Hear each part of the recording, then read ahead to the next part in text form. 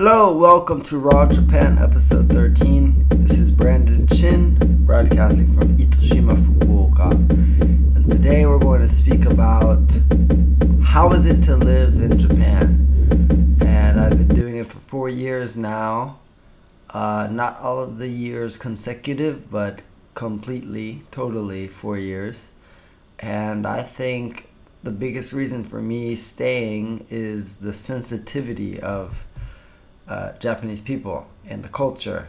It's a lot of details and process rather than results, and I like that.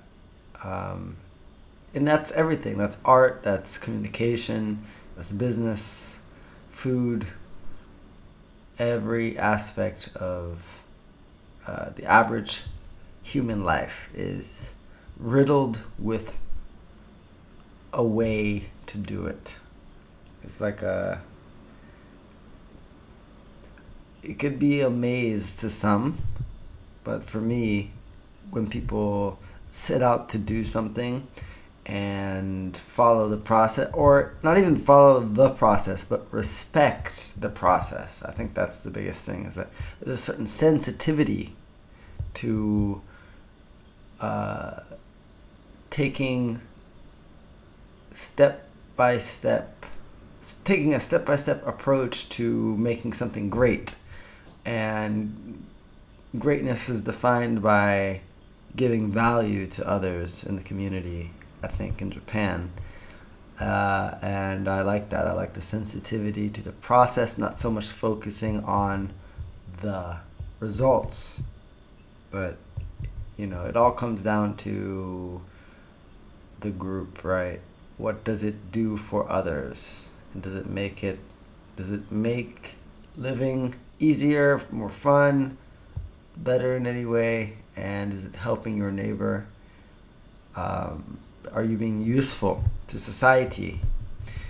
And yeah, that sums up the overall theme of what I've experienced of living in Japan. And it's much different than what I experience in the U.S., which is more based on individuality and just kind of shining. Yeah, you want to pop, so you want to do something great so that you can pop and get all the shine, the attention, whatever that's financial, fame, whatever. It seems like that is a goal, is like authority or getting respect from your peers is the goal in the U.S. And I can't say overall in the West, but in my experience in the U.S., people are largely motivated by being seen as successful. And throughout my travels, I realized that success is merely it's subjective. First of all, it's subjective.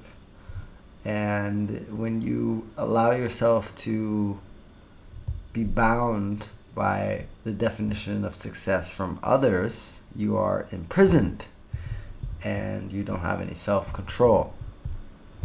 So when I came to Japan and lived a few years and saw that a lot of people are simply many people do the same things every day, but it's almost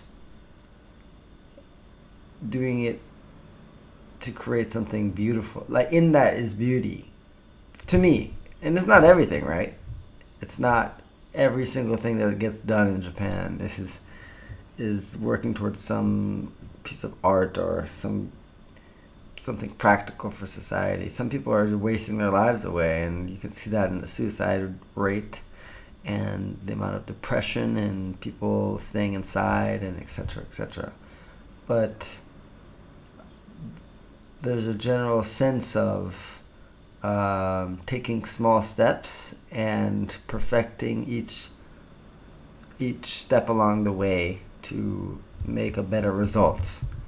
While that can get dangerous because you're trying so hard to be perfect, that sometimes you overdo it. But I think in general it's a good way of mine to focus on like I said, the process, the journey, rather than what is going to come at the end.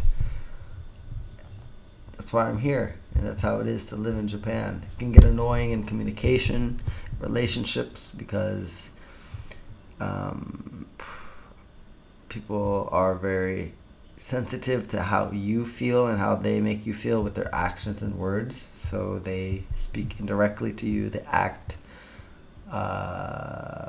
opposite to how they feel, etc. But in that, I have a respect for the sensitivity that people use to get work done every day. And I plan to stay here a while. So see you on the next episode.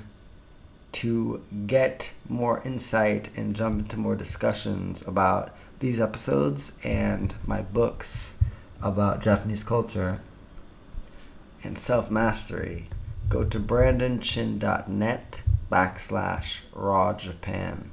Nope, just /raw. There's no Japan on that. And sign up. It's free for now. And we're going to have some premium stuff inside later down the road, especially if you're trying to come to Japan and visit in person.